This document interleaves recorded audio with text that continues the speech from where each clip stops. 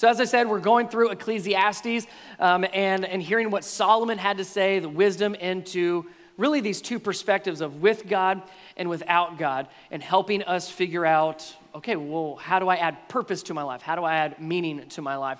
Got reminded of something this last week. In fact, a week ago today, last Sunday, was doing some yard work out in our house, outside of our house, and something happened that just sent shockwaves through the Haas household. I mean, it disrupted our family to no end. Impacted myself, my wife, all of our kids. And here I was trying to do something good, and it just turned out terrible. So I'm outside working, I was edging the front of the yard and just making things look nice after church on Sunday. And then I moved over to the side of the yard, started edging and working through. And you know how it goes. Like those little flower beds get weeds and all sorts of stuff. So I'm edging through on that side, and something happens. Notice as I'm edging, I cut through something. Now, I didn't get electrocuted, so I knew it wasn't an electrical line. Nothing blew up, so I'm assuming it wasn't a gas line. And as I looked a little bit closer, I had a suspicion that this was our internet line that I had cut through. Yes. So after cutting through, I go in the house to test my hypothesis. Okay, how is it doing? Am I actually getting any Wi-Fi? And sure enough, pull up my phone, no Wi-Fi whatsoever. I'm getting ready to say something to Becky, and my oldest, Connor, says, "Dad!" "Yeah, buddy, something's wrong." "What's going on?" "Netflix doesn't work." I'm like, I know, it was an accident. I was edging, cleaning up the side of the yard, and I accidentally cut through the internet cable. "Dad, why would you do that?" I'm like, Connor, it was an accident. I was working in the yard, and I accidentally cut the line. "So is it broke?" "Well, yeah, the line is cut in half." "Can you fix it?" "Well, I'm going to call the company and see when they can come out and fix it." And he says, "But why did you cut the cable?" I'm like, dude, leave it alone. So I call the company, let them know what happened. They said, "Not a problem. We'll send somebody out. They'll be out there Wednesday." Connor hears this conversation. He says, "Dad, when are they fixing it?" I said, "They said they would be out here sometime Wednesday." "Wednesday? We have to go a whole week without internet." And I'm like, Connor, it is Sunday. Wednesday's not a whole week, and you're in school Monday, Tuesday, Wednesday. So you're talking like the rest of today, you're going to notice there's no Wi-Fi in our house. "Dad, why did you cut the internet?" He couldn't get past it. So I had enough, and I said something. And man, I'm telling you, as soon as I said this, I recognized I've hit a threshold in my adulthood. I looked at him and I said, "Son, when I was your age, I didn't even know what the internet was." And as soon as I said, I was like, no, I'm that old dad. I've officially become the old dad that says, "When I was your age, this didn't exist." Couldn't believe it. So I thought we'd move past that. Monday, I get home from work. He's had a great day at school. I said, "Connor, how was your day at school?" "Good. I told the teacher what you did to our internet." I can't win with him.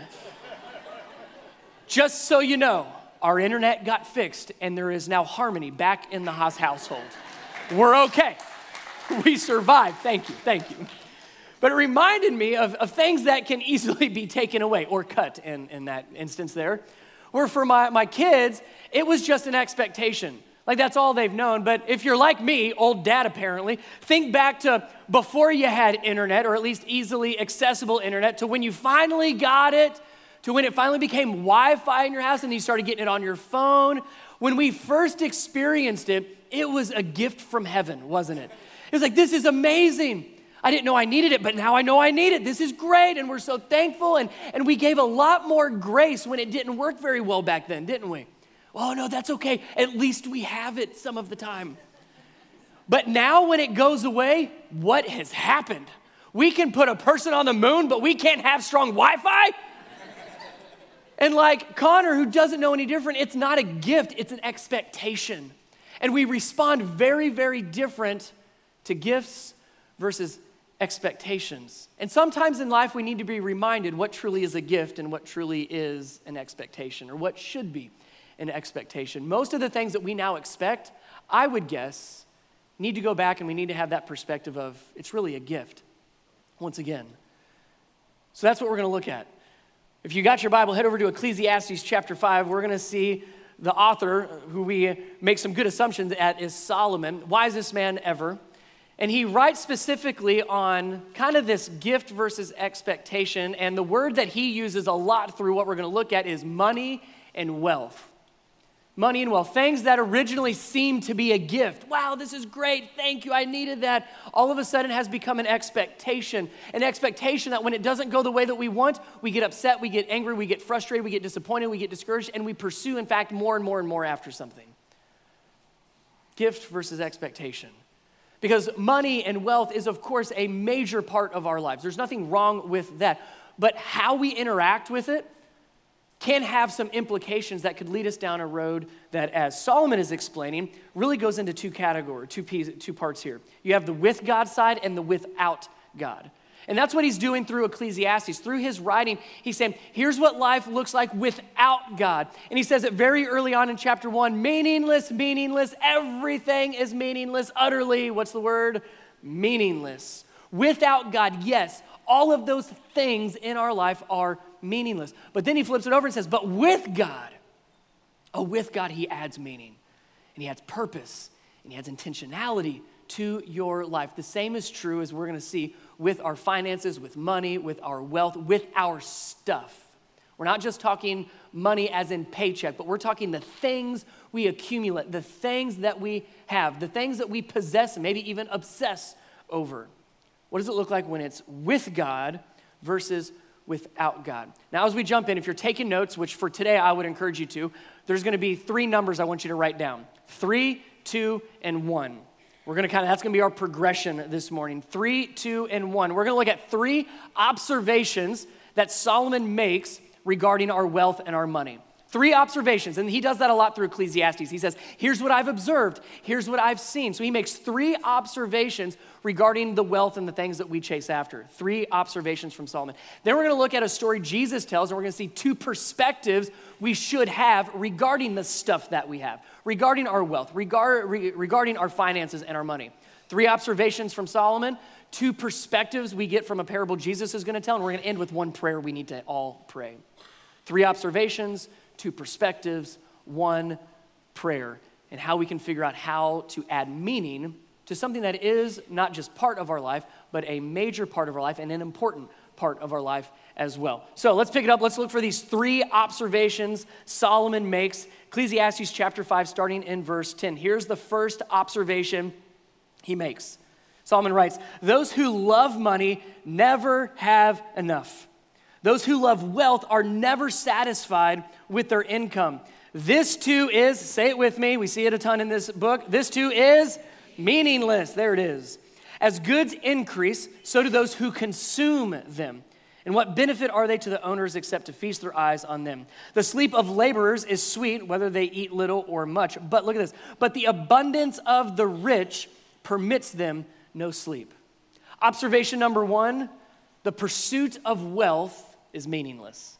The pursuit of wealth leaves you empty. That's what meaningless means. We talked about that several weeks ago. It's void, it's empty. It's like vapor trying to wrap your hands around it, trying to grab it, and as soon as you think you've got it, it's gone.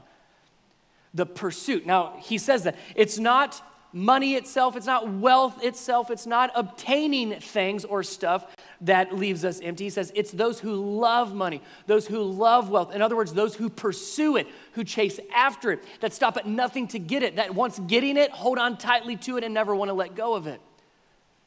Those that pursue wealth leaves them empty. Here's why that leaves us feeling empty.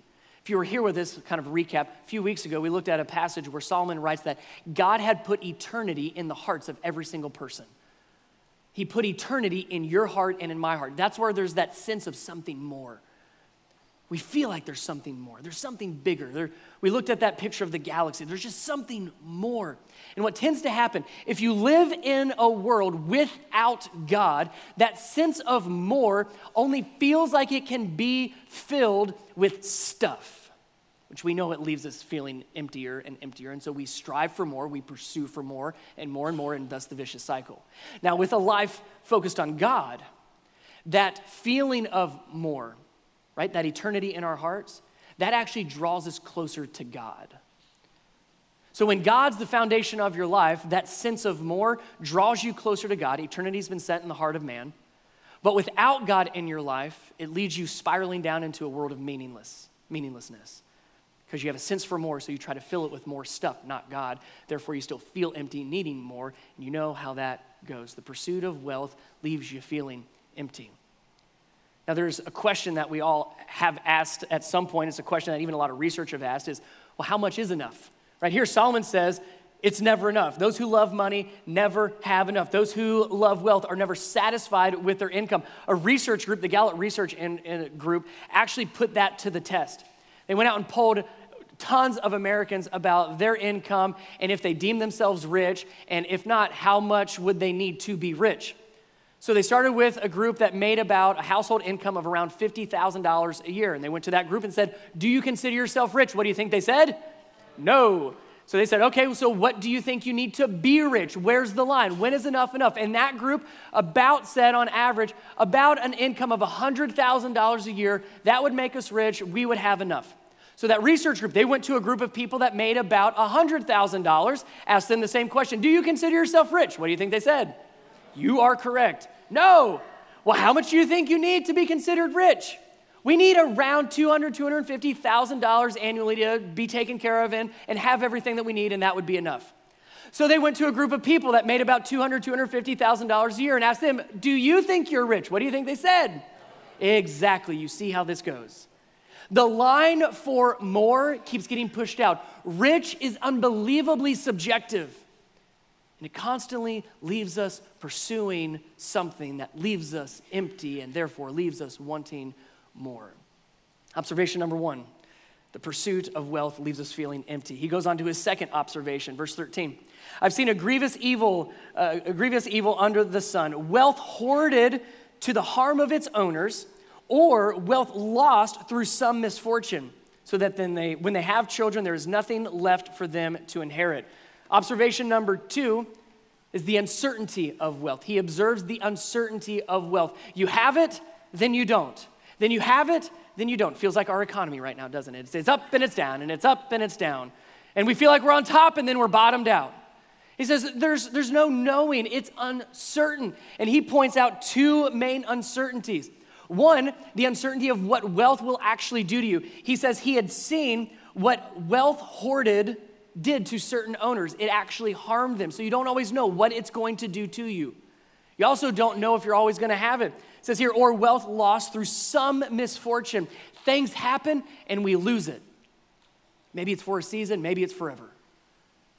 The uncertainty of our wealth, the uncertainty of our stuff. Observation number 1, the pursuit of wealth leaves us empty. Observation number 2, wealth is uncertain. Observation number 3, the last thing he observes regarding our wealth and our money, verse 15.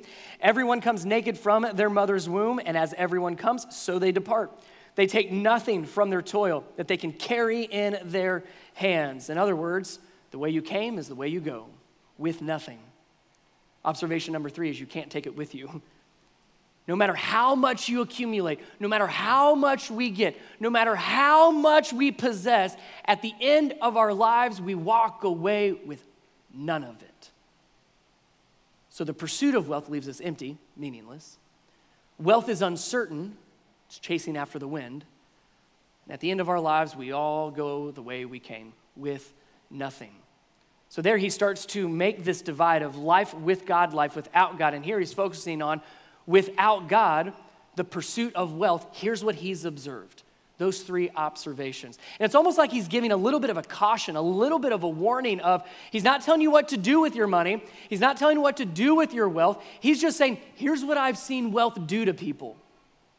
Here's what I've seen people do when they're pursuing wealth. Here's how I've seen wealth impact the lives of other people. He's just making an observation, but there's almost a little bit of a warning in there. 3 observations. Now let's go to the 2 perspectives. Jesus gives a very stern warning. You don't have to guess. There's nothing implied. Jesus is very upfront and blunt about the warning and caution he gives, which is going to help us with these two perspectives. If you have your Bible, head over to Luke chapter 12. We'll stay here the rest of our time this morning. Luke chapter 12, starting in verse 15, here's what Jesus said to a group of people. He says, "Watch out. Be on your guard against all kinds of greed." Understand, greed is not just referring to money and finances. It's referring to anything that you want more of. So that could be all kinds of things. It could be status, it could be popularity, it could be fame, you name it. It says, beware, caution, heads up, warning, watch out, be on your guard. Because there's all kinds of things that make us want more, pursuing more. Watch out. Be on your guard against all kinds of greed. Look at this last line. Life does not consist in an abundance of possessions. That was worth getting here for. Jesus says, life does not consist in an abundance of possessions. And he gives a big warning. He doesn't just say, guard yourself. What were those two words he said at the very beginning? Do you remember? Watch out.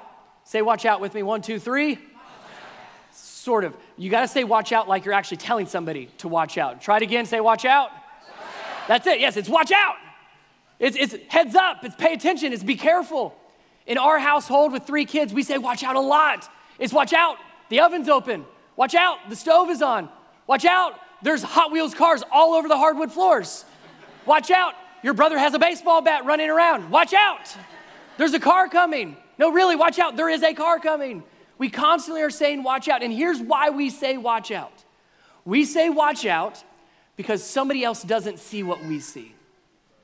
We say watch out because we see something dangerous that someone else does not see. We say watch out because we are aware of something dangerous that someone else might not be aware of. We say watch out because we see where this life is going to go. Jesus says, watch out. I see something that you don't see.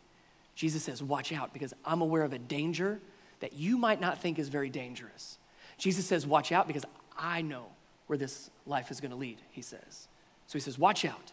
Stay on your guard against all kinds of greed. Then he tells this story. Saying watch out and stay on your guard wasn't enough. So he tells a parable, a fictional story to get a point across. Here's the story he tells regarding the watch out. Verse 16, so he told him this parable. The ground of a certain rich man yielded an abundant harvest. He thought to himself, what shall I do? I have no place to store my crops. Isn't that a great place to be?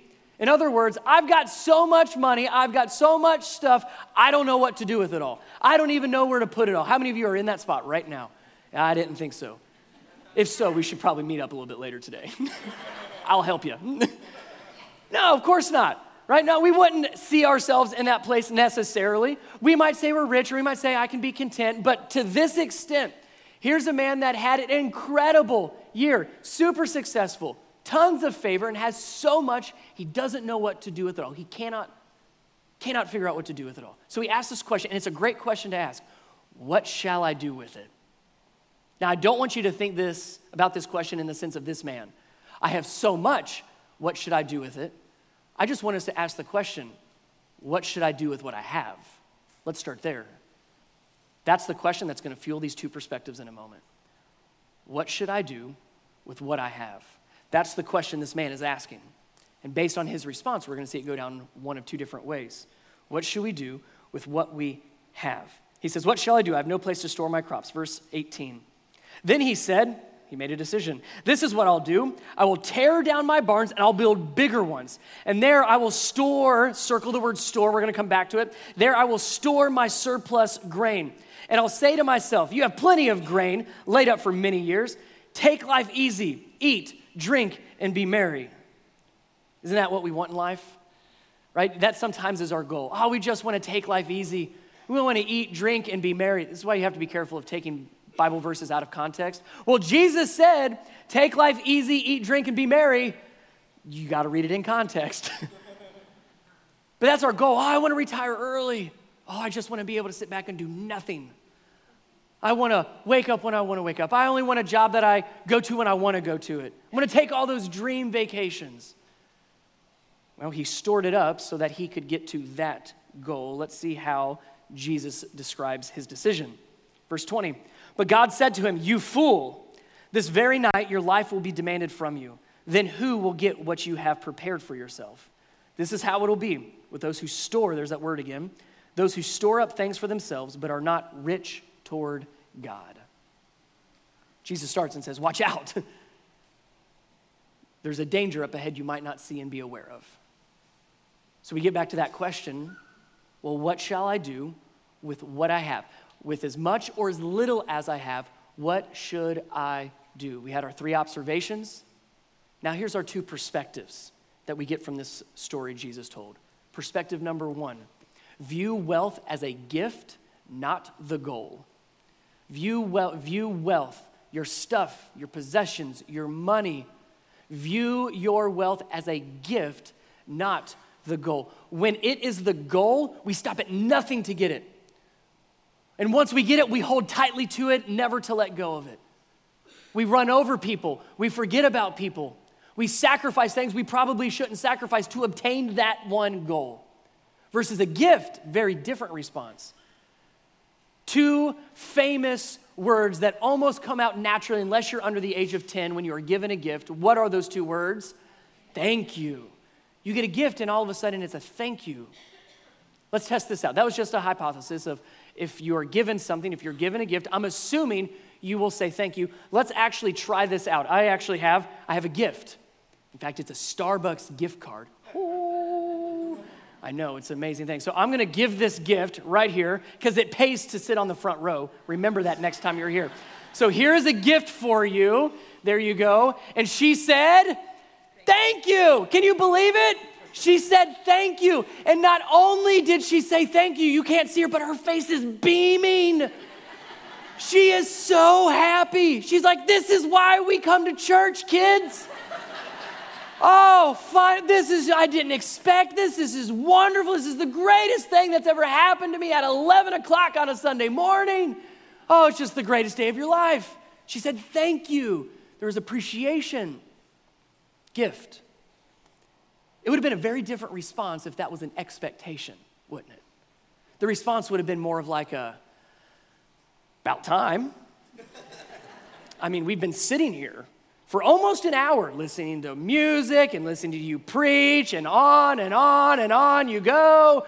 Finally, thank you for giving me what I have been waiting for. She could have said, that's it? I mean, it is only a $5 gift card, so you're talking like a drink, right? Not a drink. That's it? Like, after all of this, that's all I'm getting a $5 gift card to say, it's not even worth my time. Not even worth the gas to go there, probably. Different responses, isn't it? Gift versus expectation. Gift of what we've been given versus a goal we expect to obtain at some point. That's why we say things like, God, that's it? God, that's all I'm getting out of this? This is all you're giving me right now?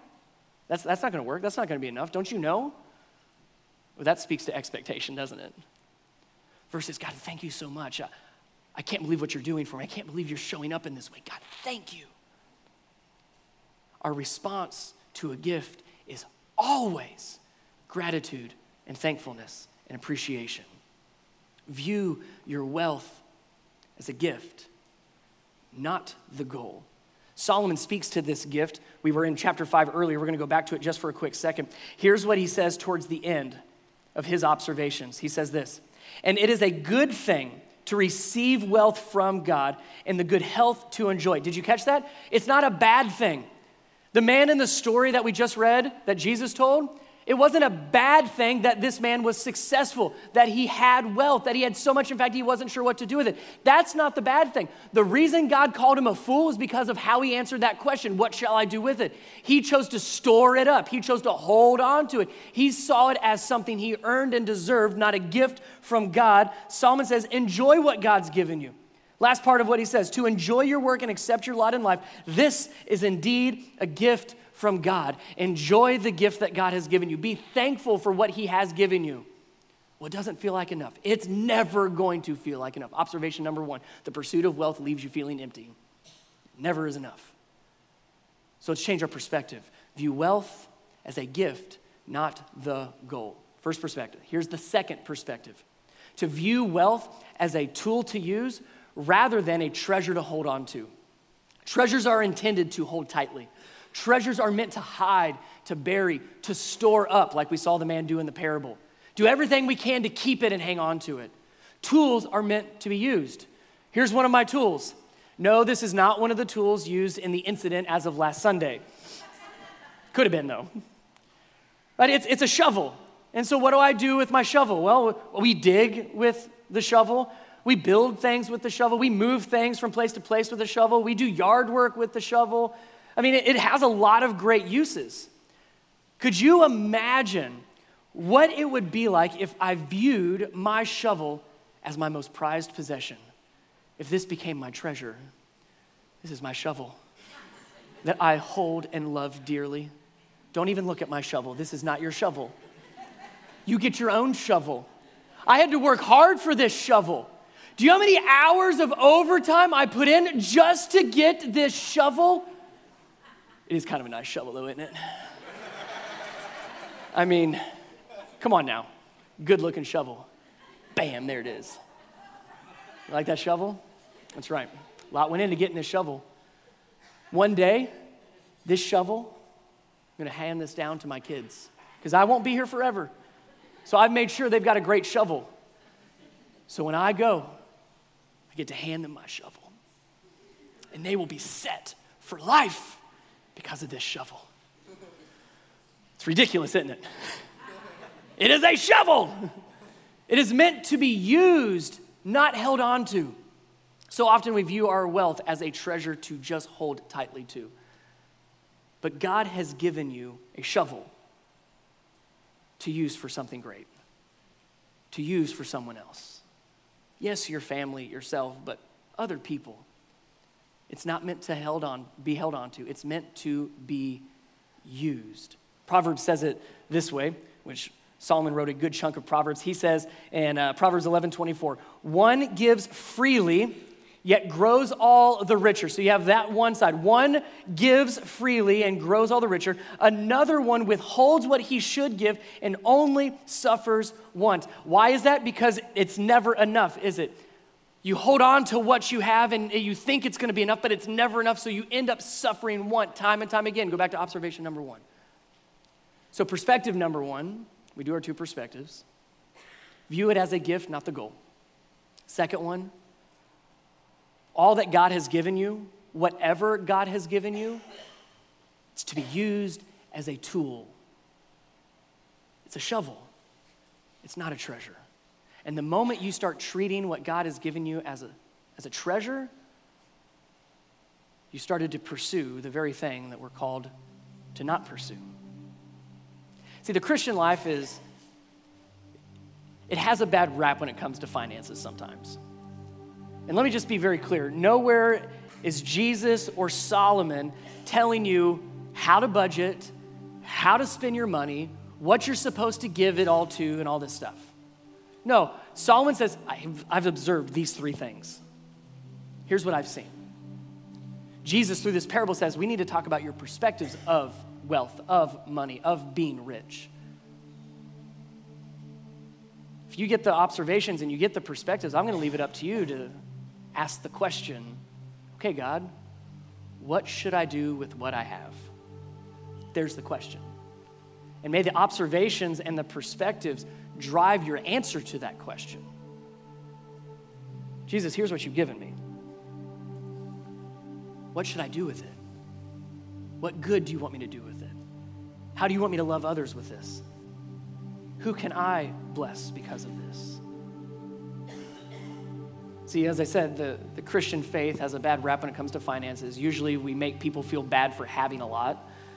Solomon said, enjoy what God has given you. Still make the right choice with what you choose to do with it. Sometimes when we talk about finances in the church, it's, oh no, pastor's going to start talking about tithing and giving to the church again. I'm not going to say any of that. That's between you and the Lord. What you do with your shovel is between you and Jesus, not me. See, the Christian life is not a vow of poverty. It's not trying to go through life having absolutely nothing. It's also not on the flip side. The Christian life is not a promise of prosperity. Follow Jesus and you'll get rich quick. Not true at all. You get a lot of shovels. The Christian life, the faith that we have, is following Jesus wholeheartedly. That's it. That's it. It doesn't have anything to do with how much or how little we have. It's giving him all of us.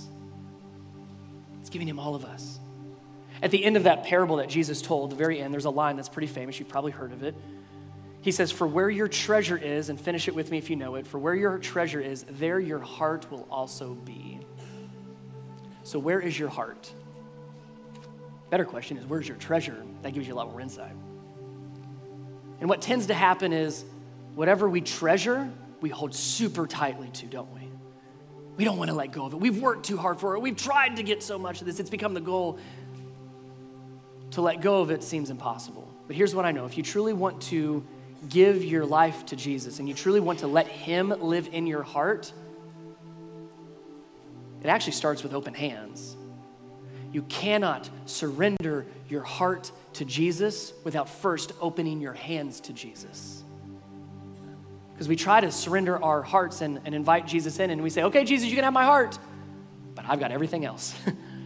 Jesus, you can have my heart, but I'm not letting go of this. I've worked too hard for this. I got to hang on to this. That's not giving him your heart. You want to give Jesus your heart, you open your hands. We did 3 observations, 2 perspectives. I said we're going to end with one prayer. It's a prayer of surrender, where we say, Jesus, my hands are open. I will not hold tightly to anything. So here's what I'm going to have you do. If you'll, right now, just hold your hands like this. This is the posture of surrender. You hold your hands open because you're not holding tightly to anything. You hold your hands open. You say, Jesus, everything that you've given me is a gift. Everything that I have is yours. Take it when you need to. Leave it when you want to. Everything I am, everything I have is yours. But it begins with open hands. I'm going to put a prayer up on the screen. We're going to read it together. I can't make you mean this in your heart, but maybe this is at least your next step. Hands open, arms out. Let's pray this prayer together. Make this your own. Jesus, I trust you. I trust that you love me and will take care of me. All that I have is a gift from you. Help me to see all that you have already given me. Thank you. Use what I have been given for your purpose. Help me to see how to love others with what you have given me. My hands are open. My life is yours. My heart is set on you and you alone. Jesus, we come before you, hands open, surrendering to you. Not just our heart, every part of our life, everything that you have given us, we recognize as a gift and we say thank you. And we keep our hands open to let you use our lives any way that you see fit. The things that you've given us, God, you have the permission and the ability to take at any point. So we do not pursue anything except you. We do not pursue wealth. We do not pursue stuff. We solely pursue you and enjoy what you have given us. We thank you for what you have given us. We live to use our shovels. So Jesus, take our hearts, take our lives. They are yours. We hold nothing back, but we surrender to you. In Jesus' name, amen.